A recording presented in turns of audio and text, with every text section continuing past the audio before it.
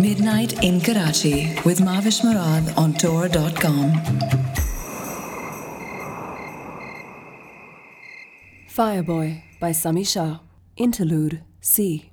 There was a ring given by Allah to Hazrat Sulaiman bin Dawood, who was both a prophet and a king. It granted him dominion over man and over jinns and all that lay in between. Allah favoured him with it because of the wisdom and devotion he had displayed in his years as ruler of the Jewish tribes. The sons and daughters of Adam greeted him as the best amongst them, and those of smokeless fire that we know as jinns served him loyally and faithfully, for the ring took control of their will. To the jinns, Hazrat Sulaiman gave the task of constructing great monuments and houses of worship. For 40 days and nights, he watched over their work, having learned never to fully trust the jinns. So immense was their labouring that when he died, they did not even know it, for he remained standing upon a great rock, his weight borne by a cane.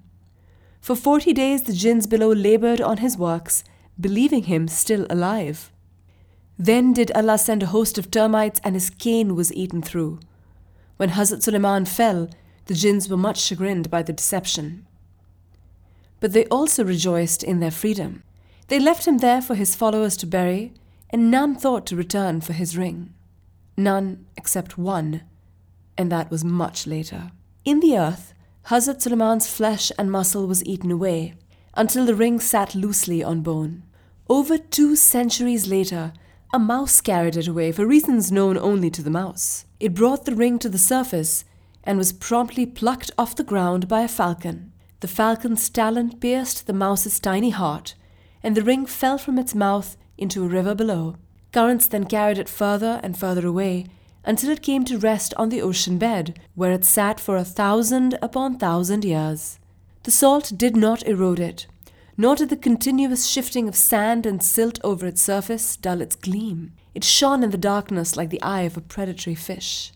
When it was finally dislodged by the belly of a shark raking over it, the currents caught it, and it rose up and was swallowed by a fish, which was itself swallowed by a dolphin. The dolphin migrated with its pod to the Indian Ocean, never truly appreciating the value of what it carried in its belly.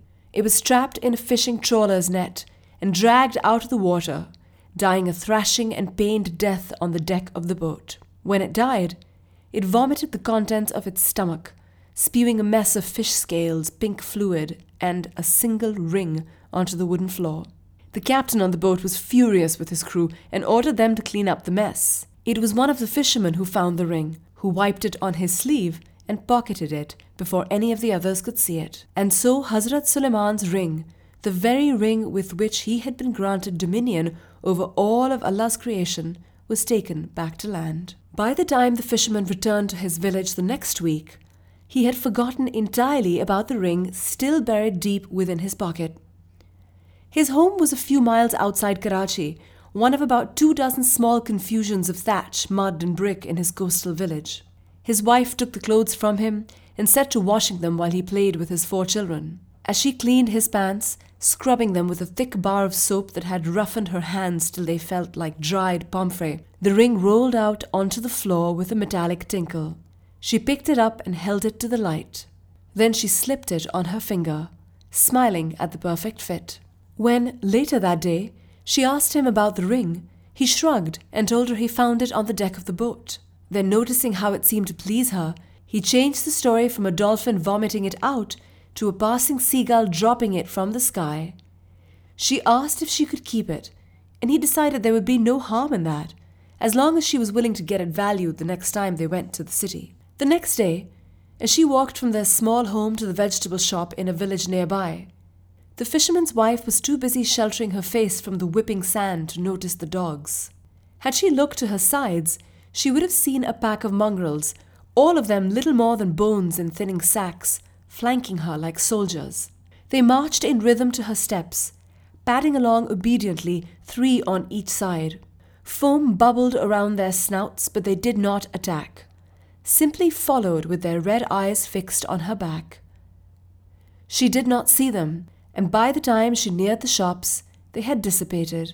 On the second day, however, she did notice a confluence of crows and gulls. They sat, wing to wing, on every surface around their house, silently watching her with eyes as black as beads. She did not have time to find their presence unnatural, choosing instead to fly into a rage over the vast quantities of shit they had deposited on her drying laundry.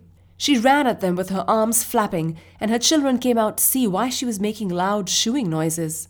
They applauded in delight when they saw how their roof and walls were furred with stubborn birds, and joined in, eventually managing to frighten them all into the sky.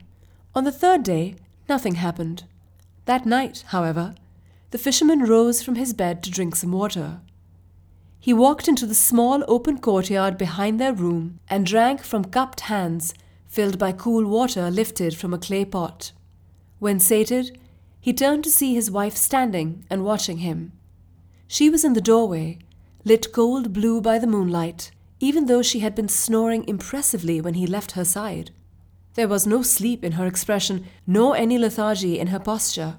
She stood as upright and solid as the door next to her, eyes gleaming like coins. Then she turned and walked back into their room. He followed her in, then frowned in confusion upon finding her asleep on the bed, still snoring loudly. Choosing not to wake her, he too went to sleep.